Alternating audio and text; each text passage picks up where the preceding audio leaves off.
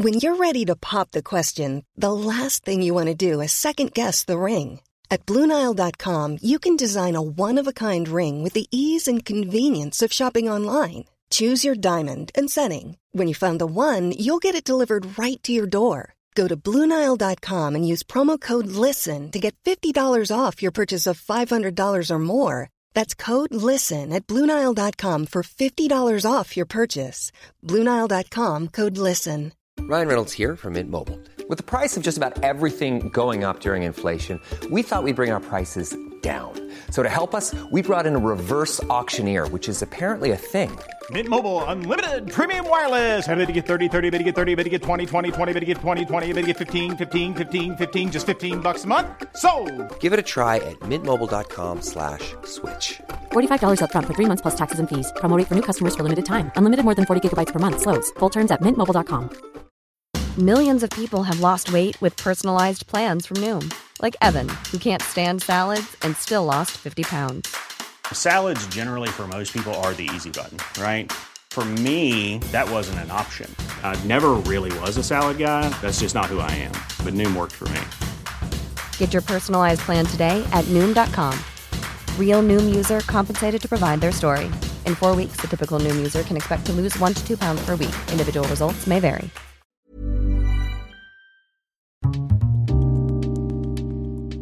Det här programmet handlar om en noga utvald bok och ett samtal med dess författare.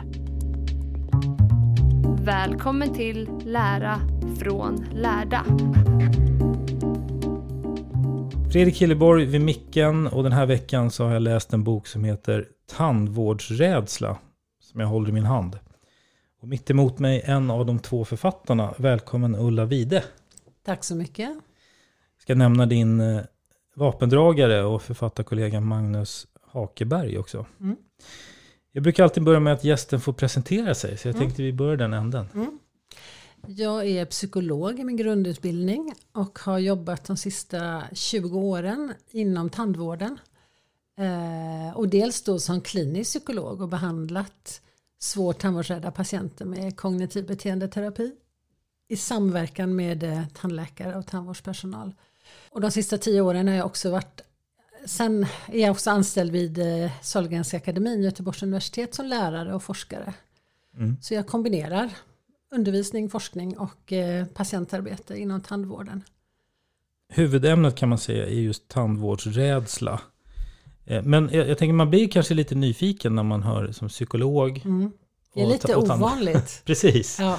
Och min ingång som psykolog var att jag var intresserad av att jobba inom sjukvården. Så jag hade ett antal år där jag jobbade med en studie om flickor och kvinnor som har en lite ovanlig kromosomavvikelse som heter Turner syndrom. Jag jobbade med dem och jag blev doktorand och skrev en avhandling inom det området. Och sen var jag nyfiken på att göra någonting annat. Och då fick jag möjlighet att jobba på ett Gravvik inom tandvården på den här kliniken där man behandlar tandvårdsrädda patienter sedan lång tid tillbaka. Mm. Så det var en slump att jag hamnade där och så trivdes jag och sökte mig tillbaka dit efter några år. Så att detta att befinna sig i sjukvård och tandvård och samarbeta kring patienters problem och hitta lösningar, det roar mig. Och att kombinera det med forskning också. Men det här upplägget just att det är psykologer bland annat som är inkopplade kring tandvårdsrädsla. Mm. Just det kommer vi återkomma till. Men jag tänkte, hur vanligt är det? Och är det den här kliniken i Göteborg så det beskriver, finns det fler sådana eller hur ser det ut liksom runt om i landet? Mm. Det är ju, den här kliniken i Göteborg är en av de, om vi går tillbaka i tiden, i världen som har specialiserat sig just på det här området och varit med och tagit fram och utvecklat och utvärderat effektiva behandlingsmetoder. Så Göteborgskliniken har varit med väldigt länge. Men nu finns den här vården på många håll i landet.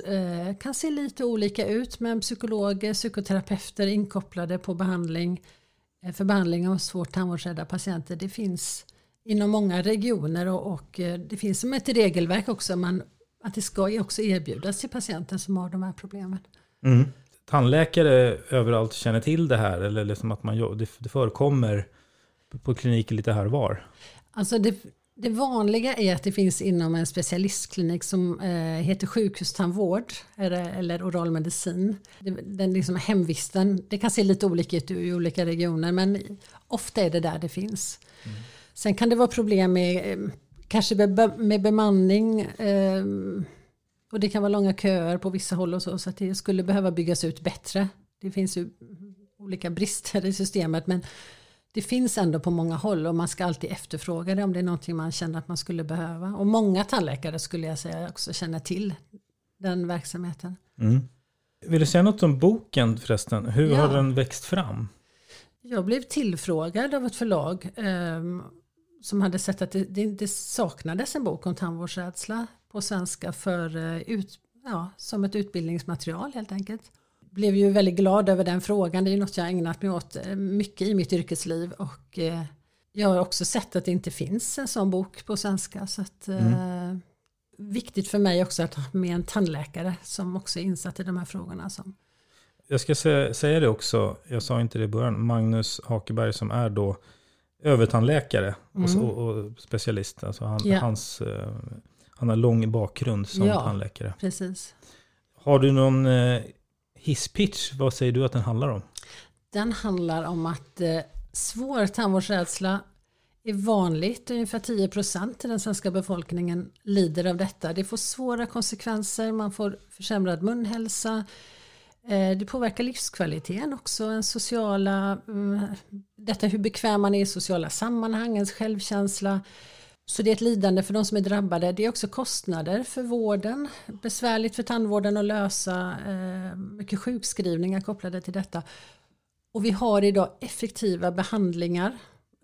Kognitiv beteendeterapi. Psykologer jobbar ihop med tandvården och tandläkare som botar de allra flesta.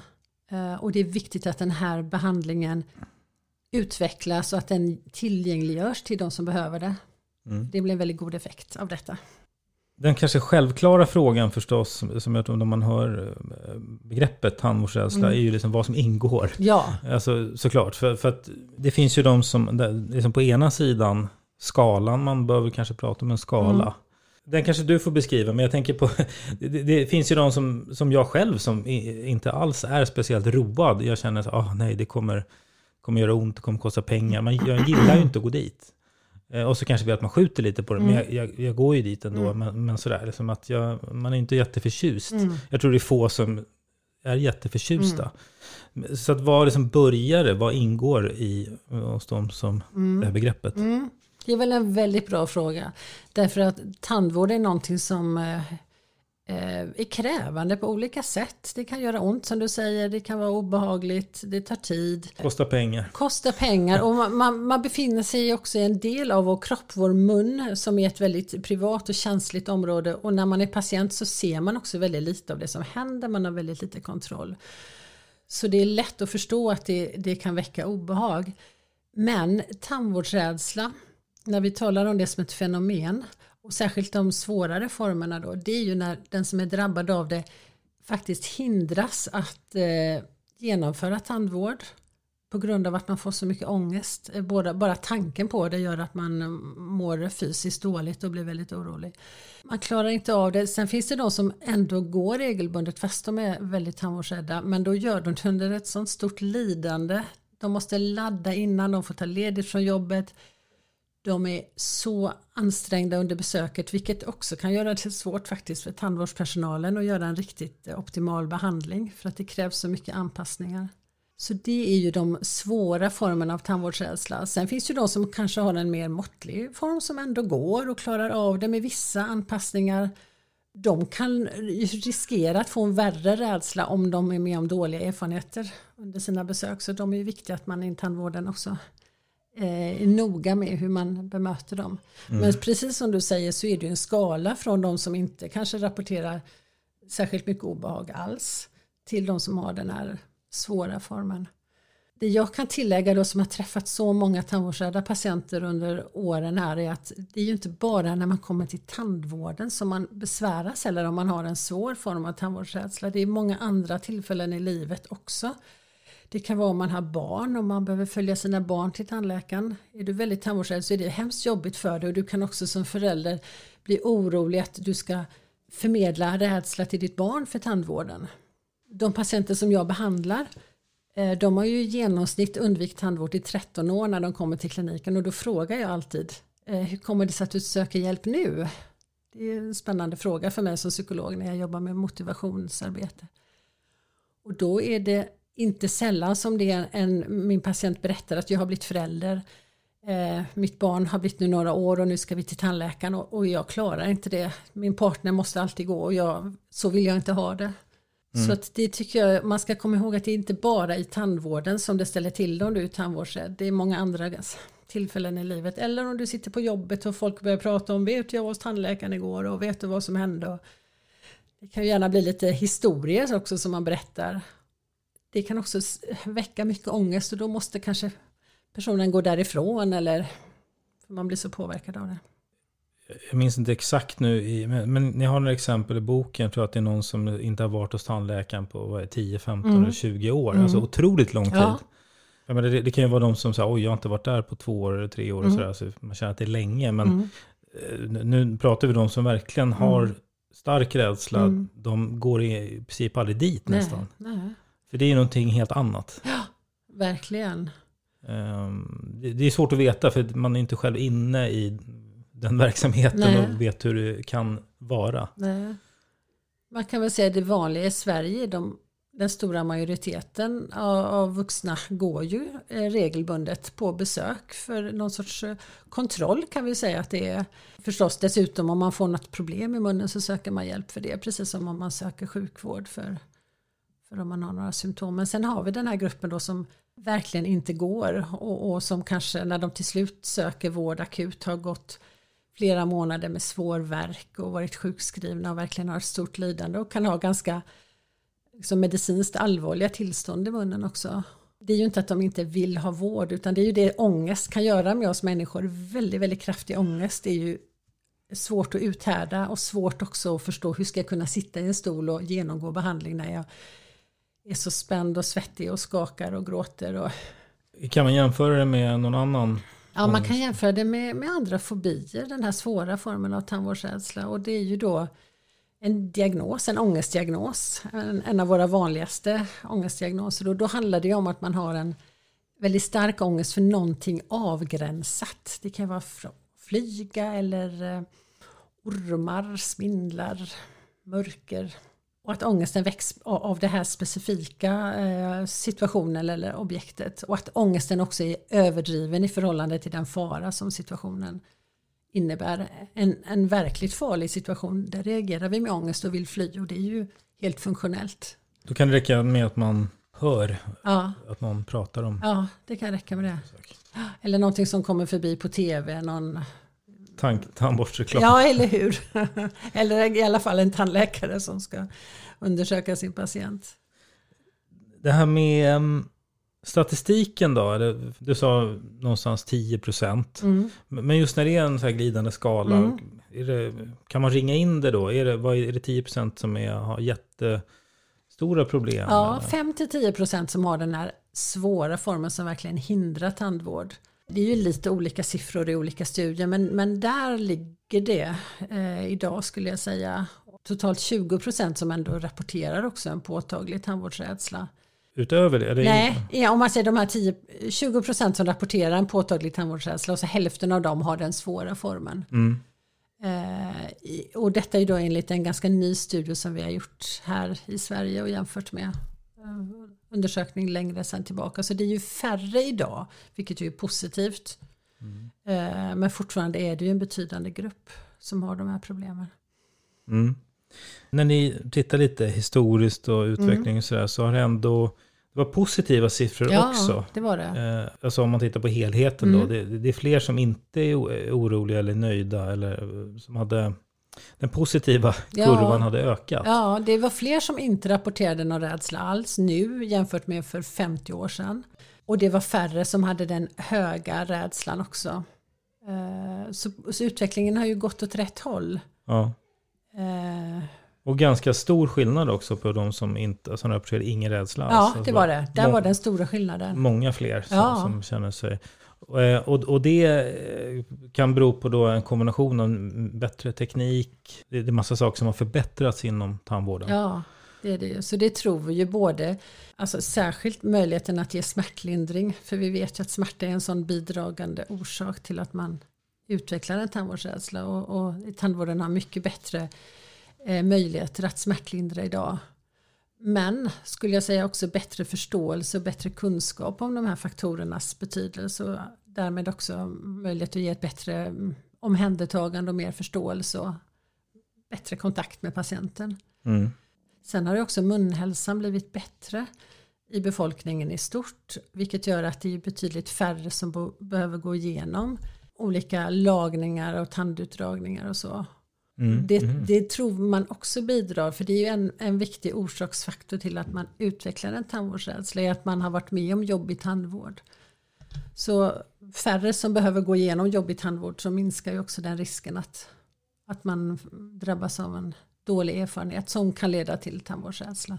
Så som helhet är det ju en väldigt positiv utveckling. Väldigt positiv. Men fortfarande finns den här gruppen kvar som är 5-10% och som behöver hjälp. Men... Ja, det är ändå liksom 1 av 10. Ja. Förutom att den här personen då kan gå omkring med väldigt grov tandvärk exempelvis. Vad får det för konsekvenser, för följder? Alltså varför är det här viktigt? Alltså dels att gå med ångest, som man får ångestpåslag emellanåt, är ju jobbigt i sig. Men jag vill också lyfta fram känslan av skam och skuld som många av de här personerna verkligen lider av. De skäms för att de är rädda för att gå till tandvården. Det är så många som berättar för mig att det här har de inte nämnt för någon annan. Det är vuxna människor, kapabla och sköter sitt liv och klarar en massa saker. Men just tandvården klarar man inte. Och då kan man känna att det här klarar ju till och med ett barn. Varför klarar inte jag det? Och många har ju också försökt om och om igen att klara av det och misslyckats. Och har liksom många misslyckanden med sig. Så det är mycket skamkänslor och man känner att jag har inte gjort det jag borde. Så det är som också ett lidande. Skuldkänslor och skamkänslor. Sen lite som, alltså när vi människor, om vi mår bra i vår mun och våra tänder, så ofta skulle jag säga så tänker vi inte så mycket på dem. Men om du får problem med dina tänder så påverkar det ju dels vad kan du äta. Det kan påverka hur du pratar lite grann. Men inte minst ditt möte med andra människor. För vi ser varandras ansikten och vi ser varandras munnar. Och blir du orolig för att människor ser dina tänder och att de inte ser bra ut, så blir du väldigt upptagen med det. Och många av mina patienter, de döljer ju sin mun. De håller handen för när de pratar och de kan också vara oroliga att de har dålig andedräkt som gör att man inte vill komma nära andra. Så att det är mycket i kontakten med andra människor. Jag tänkte på det när jag läste det med att just att man kan skämmas lite inför tandläkaren. Har inte varit här på länge. Man kan förvänta sig att jag har inte varit här på länge. Varför har du inte skött det? Exakt, en utskällning. Eller en gliring eller något sådär. Ja. Många har ju också upplevt att de har fått den typen av kommentarer i tandvården. Och har blivit tillsagda och tillrättavisade och bemötta på det sättet. Så att många är verkligen oroliga för det. Det är ju inte hjälpsamt givetvis för en patient att få det budskapet. Det enda rimliga att säga är ju att vad bra att du är här nu. Kan du berätta vad som har varit besvärligt för dig, så ska jag försöka hjälpa dig så att det blir en förändring. Ni har ett kapitel där ni beskriver liksom att mäta tandvårdsrädsla. Och jag tänker som att få reda på det. För att vissa, gissar jag, kommer inte ens dit. Nej. Som man inte ens vet om kanske, eller vad man ska säga. Om du tänker på en klinik när det kommer en patient, hur ska man veta om den är tandvårdsrädd? Det är ju ett sammanhang. Sen kan vi prata om forskning och utveckling när vi vill utvärdera olika behandlingsinsatser. Om vi börjar på kliniken, så det grundläggande sättet att märka om en patient är tandvårdsrädd, dels är det ju att när vi reagerar med en stark rädsla, ofta så kan det ju också visa sig i vårt kroppsspråk. Man kan vara spänd och svettig och må liksom orolig. Många patienter berättar ju för sin tandläkare att jag är orolig och nu får du ta det försiktigt och ge mig mycket bedövning och så. Och det är ju väldigt hjälpsamt förstås för tandläkaren, för då kan man ju fråga vidare. Men då kanske man inte tillhör just de där 10%. Nej. På skalan, Nej. men någonstans i alla fall. Ja, men grundarbetssättet för tandvården är ju att alltid när man träffar en ny patient att faktiskt fråga. Likväl som man tar upp hälsodeklaration och så av sin patient, att man också frågar hur har du upplevt tidigare tandvård? Och sen tystar man och lyssnar och låter patienten berätta. För det är en bra ingång till att få reda på hur patienten ser på det här med tandvård. Så att ta det i dialog och samtal med patienten. Sen kan man också använda enkla frågeformulär, enkla enkäter. Där patienten får svara på några frågor innan de kommer in. Som man kan se sen liksom, hur mycket tandvårdsrädsla rapporterar du på den här självskattningsskalan. Och så blir det ett utgångspunkt för samtalet. Då. För det är ju inte alls alltid som du kan heller förstås se på en person. Hur den känner inför tandvård. Nej. Och de som aldrig dyker upp så att säga. Det är ju alltså de som inte aldrig är där. Hur ska man fånga upp dem? Ja. Och då, precis. Det finns ju liksom ingen som är ansvarig. Nej.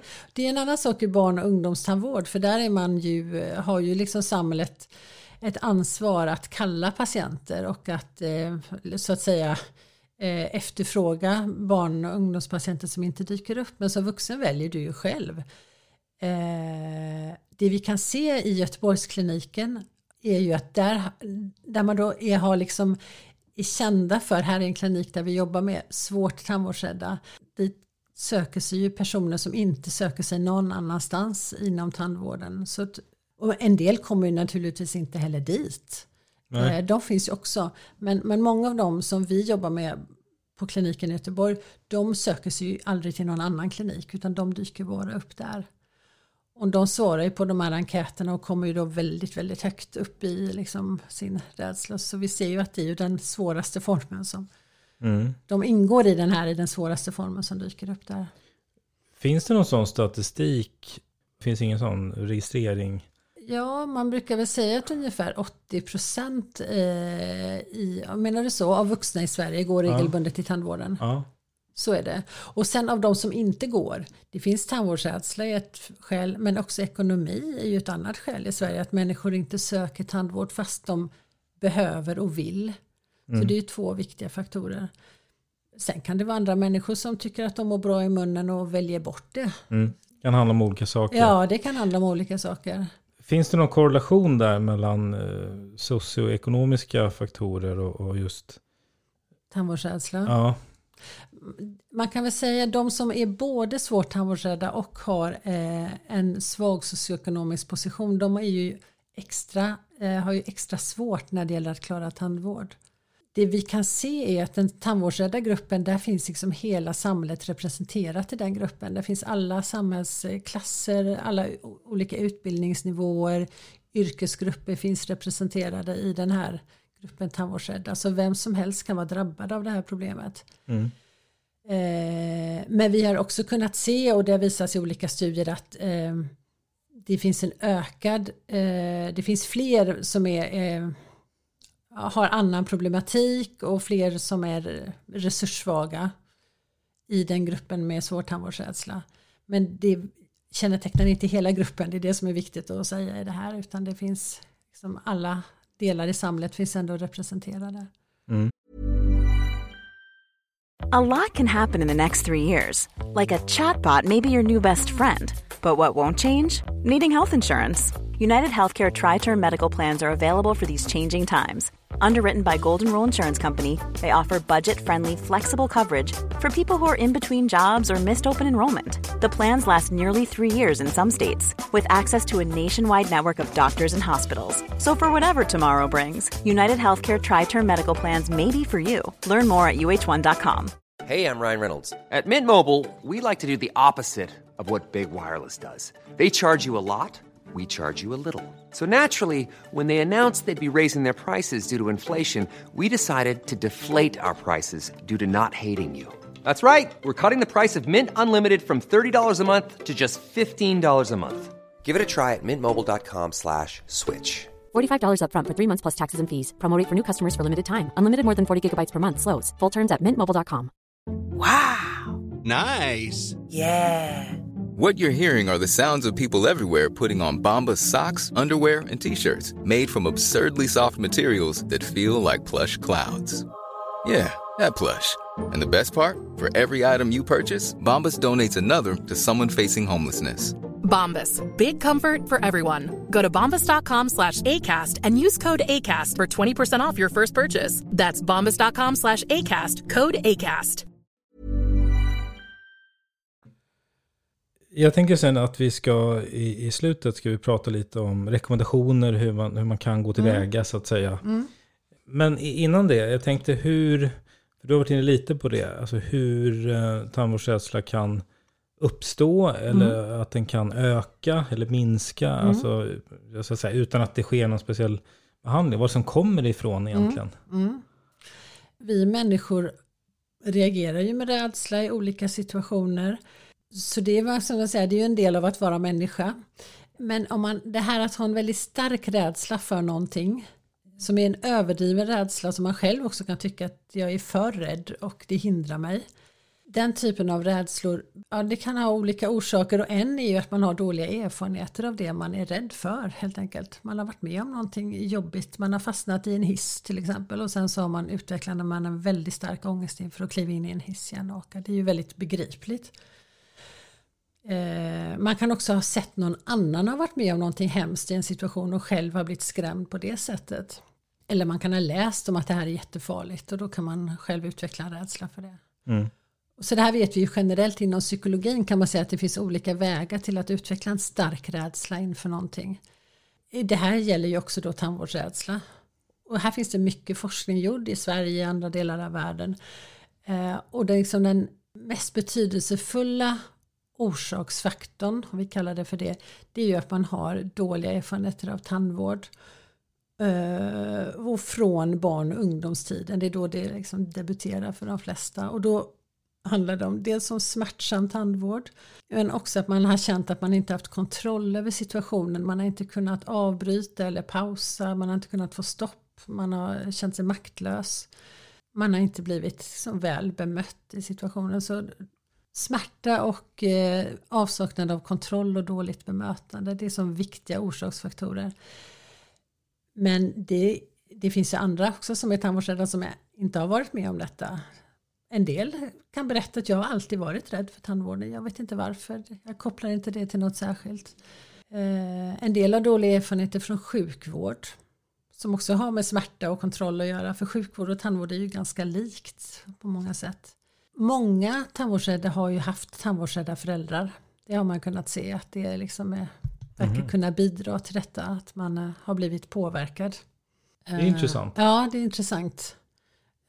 Och det understryker ytterligare där med kanske att man inte ska försöka och föra över det på sina barn. Att det är också en risk då. Ja, att det är en risk. Det kan också vara att man har varit med om svåra andra trauman. Vad kan man säga? Olika typer av övergrepp eller misshandel, och en del övergrepp har ju också varit kopplade till munnen och det här området i kroppen som gör att det blir väldigt känsligt när det kommer någon nära igen med vassa saker och när man inte har kontroll. Så det är en annan grupp. Men vad det också mynnar ut i är ju hur då viktigt även då vidare besök är. För det kan ju förvärra om det blir ytterligare dåliga erfarenheter. Exakt, ja, för det var också det var det du frågade, hur det här kan förändras över tid. Ja, vart det kommer ifrån och förändras. För det kan vi både förändras eller bättre och det sämre. Ja, absolut. För det är ju en sak hur en rädsla uppstår en gång i tiden, om man nu kan få fatt i det. En annan sak är varför vidmakthålls den. Och det är ju där när man kommer in som psykolog och jobbar med olika typer av psykiska problem, så om man jobbar med kognitiv beteendeterapi så är det ju mycket det här, vad är det som vidmakthåller ett problem? Det är det man försöker få fatt på. Och när det gäller tandvårdsrädsla så är det ju mycket olika typer av undvikande.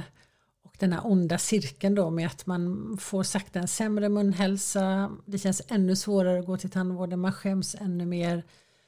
Man skjuter på det ännu mer. Så det blir som ett vidmakthållande. Det som kan ge en positiv utveckling för en tandvårdsrädd patient är givetvis att komma till en tandläkare som är empatisk, som lyssnar, som visar att det är okej, att man kan vara rädd. Jag har träffat andra som är rädda, du kan berätta för mig, jag har förslag på hur jag ska kunna hjälpa dig. Om man anpassar sen och berättar väldigt noga hur ska jag göra och hur går vi vidare. Så att den här patienten som kom in först och var både rädd och skämdes bygger förtroende för sin tandläkare, får vara med om ny bra tandvård. Det är det man behöver då. Det som blir som en ominlärning kan man säga. Och så upprepas det förhoppningsvis och då kan den här tandvårdsrädslan försvinna kan man säga i den här formen som ställer till problem. Och det skulle jag säga ofta händer hos människor som kommer till bra behandlare. Men likväl så kan ju en måttligt rädd person som får ett ovänligt bemötande och som av olika skäl får en besvärlig tandvård och jobbiga erfarenheter, där kan ju den rädslan förvärras. Så att den blir svårare. Så att det här är verkligen någonting som kan förändras av olika skäl och det är bra att du ställer den frågan så man inte ser det som en egenskap hos personen att jag är en sån som är tandvårdsrädd, utan det här kan påverkas. Exakt. Och att man måste exponeras, jag tänker det är som om man är rädd för ormar. Ja, exakt. Man någonstans kan komma över det. Ja, det vet vi ju liksom den enskilt viktigaste behandlingsfaktorn när vi då ska jobba med att minska eller bota den här typen av svåra rädslor. Det är ju precis exponeringsmetoden då som är som en inlärningspsykologisk metod som ju är jobbigare än vad det kan låta när man säger det. Det är ju inte bara att man utsätter sig för någonting som är jobbigt och så försvinner ens ångest, utan man får göra det klokt och gradvis och ofta med någon som coachar en då som är med och stöttar en. Men då funkar det ju bra för de allra flesta. Det här med, du sa bemötande och i boken så jag tog fasta på det där med att ni beskriver att alla på kliniken är viktiga. Alltså det är ju team med tandläkare, med de som svarar i telefon eller bemöter patienter eller psykologer eller liksom allihopa. Kan du beskriva det lite grann? Varför är det så viktigt? Vad är allas roll? För patienten. Ja. Och då pratar vi om de här som har den svåra formen av tandvårdsrädsla. Om vi börjar där. De allra flesta har som bristande förtroende för tandvården. Och de förväntar sig, som du var inne på tidigare också, att bli klagade på, att man ska sucka när de kommer in, att de är jobbiga och att de är besvärliga. Så att de är också känsliga för vilket bemötande de får. Så när de ringer, för ofta är det ju telefonsamtal som det börjar med, om de då får prata med en människa och då är det en av våra duktiga receptionister då som tar emot samtalet. Om de då möter förstående, någon som lyssnar och som vägleder framåt, så väcker det, skulle jag säga, hos de här patienterna plötsligt ett hopp. Att oj, det kanske finns möjlighet för mig. Så det drar ju igång liksom resurserna alla personer har ju resurser för att utvecklas och hitta lösningar och så. Och särskilt om man inte känner sig så ensam. De här människorna har ju ofta varit så ensamma med sina problem.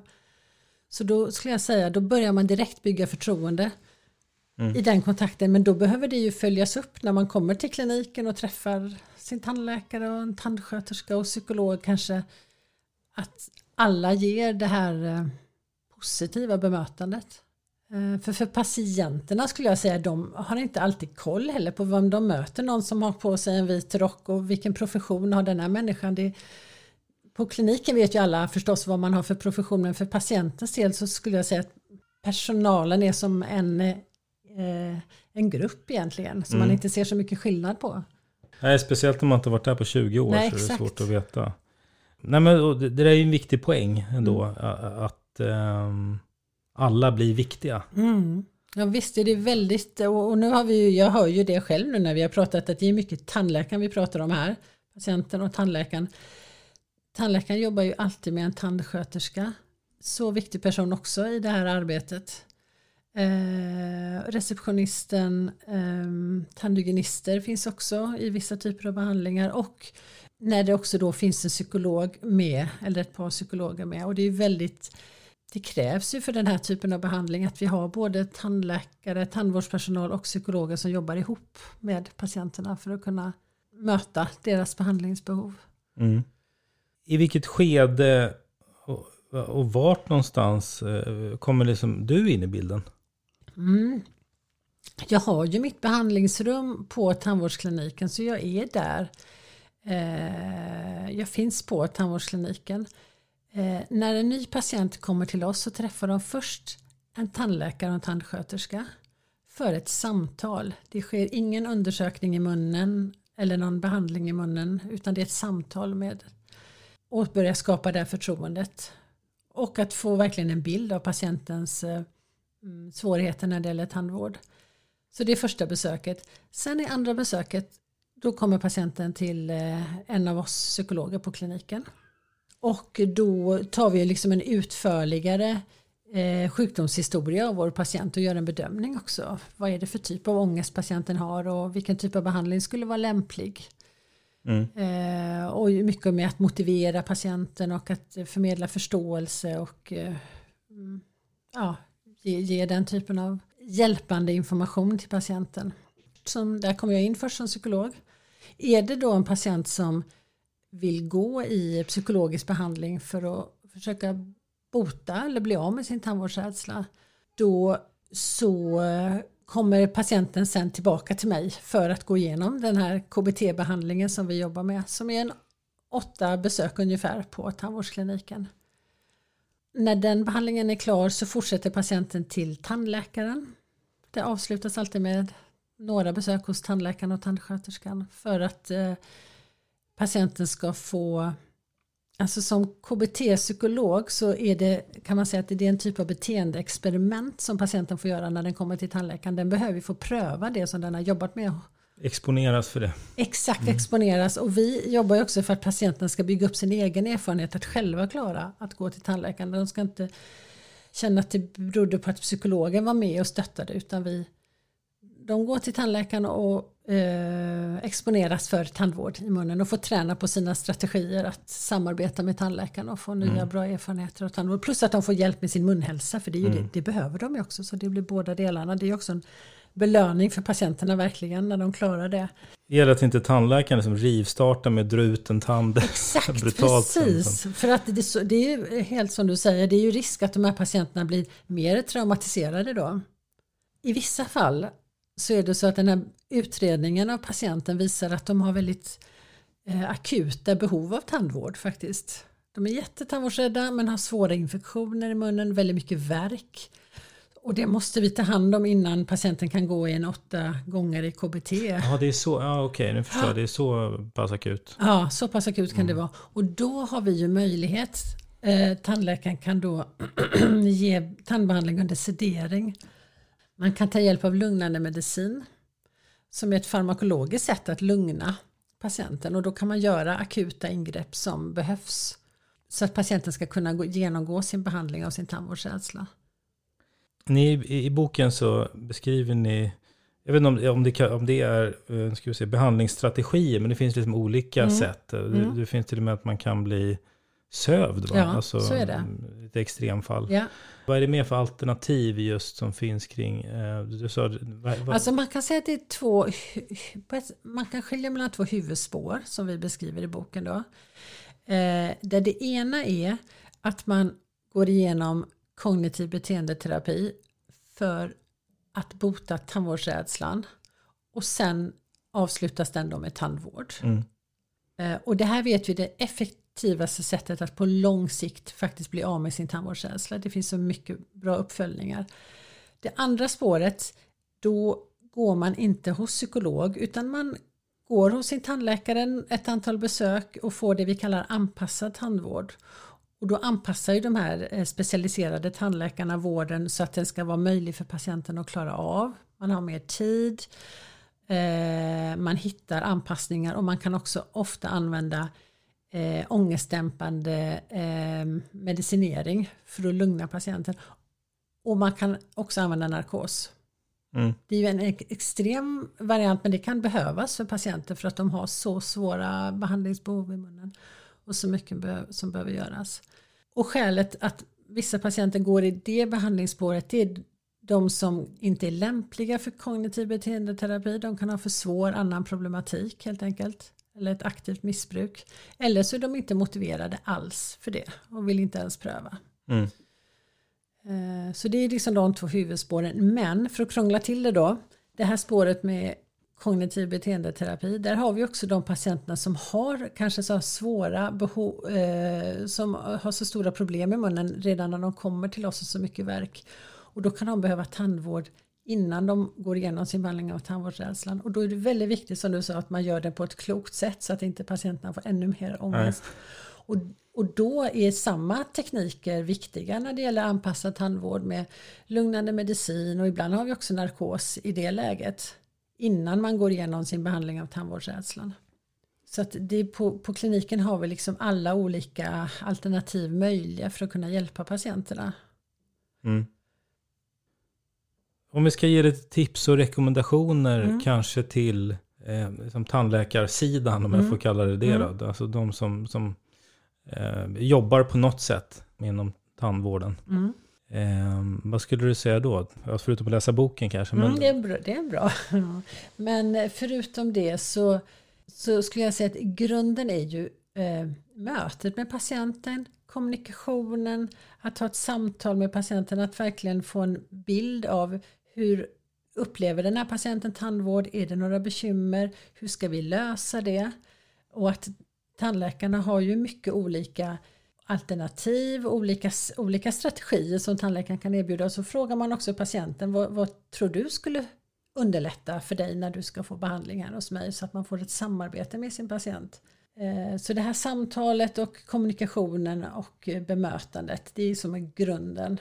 Sen är det ju här patienter som i alla fall de första besöken behöver lite mer tid. För det är ju ett bekymmer idag inom tandvården att det är en väldigt stressad arbetssituation för vår tandvårdspersonal. För det kan jag också ofta höra från tandläkarkollegor då, att man känner att man kan ha svårt att hinna med de här patienterna som kan behöva lite mer tid. För kanske första undersökningstillfället att man sitter ner och pratar med sin patient. Det behöver den här patienten. Nästa gång kan man gå vidare och göra undersökar. Det låter som att det blir dyrare patienter att ta, krångligare. Ja, precis. För det har mycket med det här med hur tandvården är finansierad. Mycket mer med egenavgifter än vår sjukvård.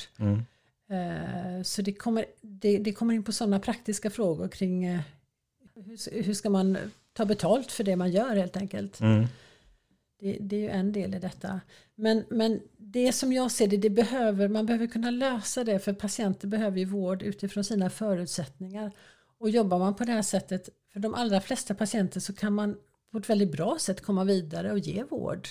Men man kan behöva ge lite mer tid vid det första besöket så att man verkligen kan göra en bra gemensam planering. Så det är väl det viktigaste, skulle jag skicka med. Och sen är det detta med att ge riktigt bra smärtlindring, att vara noga med det, att använda de tekniker som finns, att låta det ta tid. För att bedövning ska få sin fulla effekt så behöver man vänta lite från att man ger bedövningen till att man går vidare och behandlar. Så att vara noggrann med smärtlindring. Och det tredje är att ge patienten också kontroll över situationen. Dels genom att berätta vad man ska göra, förbereda på om det är någonting krävande, och också ge patienten en möjlighet att avbryta om patienten skulle behöva. I vanliga fall så säger vi ju till om vi vill att någon ska stoppa. Men när man ligger i behandlingsstolen och det är mycket instrument i munnen så har vi ju inte tillgång till vårt verbala språk. Utan det vi ofta rekommenderar är att man säger att patienten kan vifta med handen om de behöver stoppa. Så att man som patient har en möjlighet att kommunicera. Det är väldigt lugnande för patienter. Och jag brukar säga att jag är inte tandvårdsrädd, men jag vill också ha en stopphand om någon ska in och göra ett stort ingrepp i min mun. Så här pratar vi plötsligt också om att förebygga tandvårdsrädsla då. Så de strategierna, de är lika viktiga för att förebygga. Ja, egentligen jobbar ju alla tandläkare med att förebygga tandvårdsrädsla, oavsett vilka man tar emot. Och varje positiv eller åtminstone neutral eller positiv erfarenhet av ett tandläkarbesök, det vet vi liksom buffrar patienten också för att kunna klara av ett kanske jobbigt besök längre fram. God forskning som visar att så är det. Och om vi tar andra sidan då, alltså kundsidan, patientsidan, om man kanske lyssnar på det här, om man, inte vet jag, känner någon eller man känner själv att man har tandvårdsrädsla. Då gissar jag också att när man liksom ska söka tandvård så alla kliniker är inte lika bra. Vissa är specialiserade och kan mycket mer. Och så. Så hur ska man gå till, vem ska man vända sig till? Ska man bara ringa första bästa och säga att hej, jag har lite... Eller är det liksom, ska man vända sig någon speciell stans? Lite beror det ju på hur svår tandvårdsrädsla man tycker att man har. Man kan ju, tycker jag, börja med att vända sig till en vanlig klinik, en allmän tandvårdsklinik. Och kanske att man har någon bekant som rekommenderar någon klinik eller någon tandläkare som den personen rekommenderar en. Att man kan gå den vägen.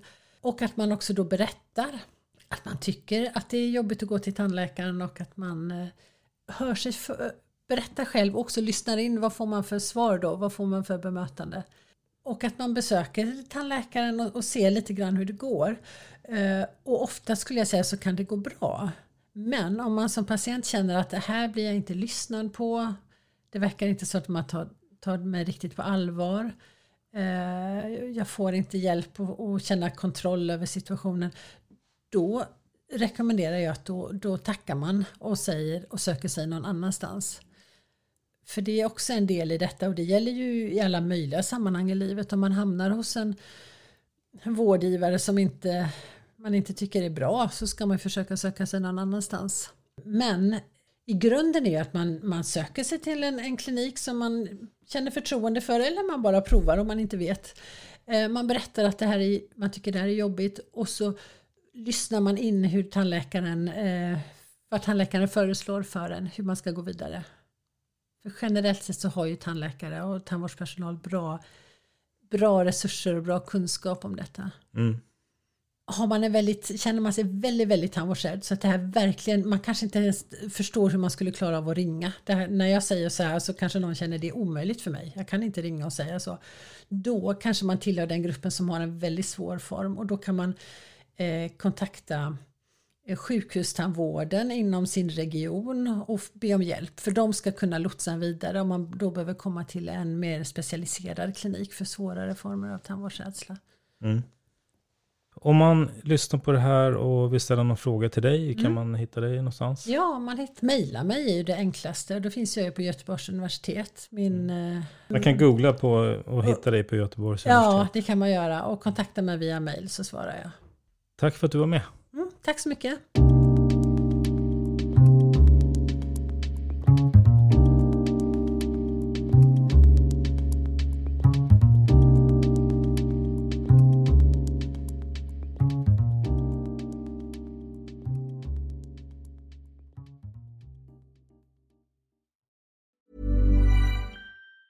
Mom deserves the best, and there's no better place to shop for Mother's Day than Whole Foods Market. They're your destination for unbeatable savings, from premium gifts to show-stopping flowers and irresistible desserts. Start by saving 33% with Prime on all body care and candles. Then get a 15-stem bunch of tulips for just $9.99 each with Prime. Round out Mom's menu with festive rosé, irresistible berry chantilly cake, and more special treats. Come celebrate Mother's Day at Whole Foods Market. Planning for your next trip?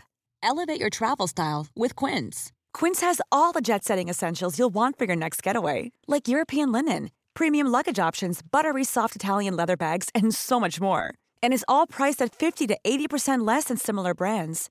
Plus, Quince only works with factories that use safe and ethical manufacturing practices. Pack your bags with high-quality essentials you'll be wearing for vacations to come with Quince. Go to quince.com/pack for free shipping and 365-day returns. Imagine the softest sheets you've ever felt. Now imagine them getting even softer over time. That's what you'll feel with Boll & Branch's organic cotton sheets. In a recent customer survey, 96% replied that Boll & Branch sheets get softer with every wash. Start getting your best night's sleep in these sheets that get softer and softer for years to come. Try their sheets with a 30-night guarantee. Plus, get 15% off your first order at bollandbranch.com. Code BUTTERY. Exclusions apply. See site for details.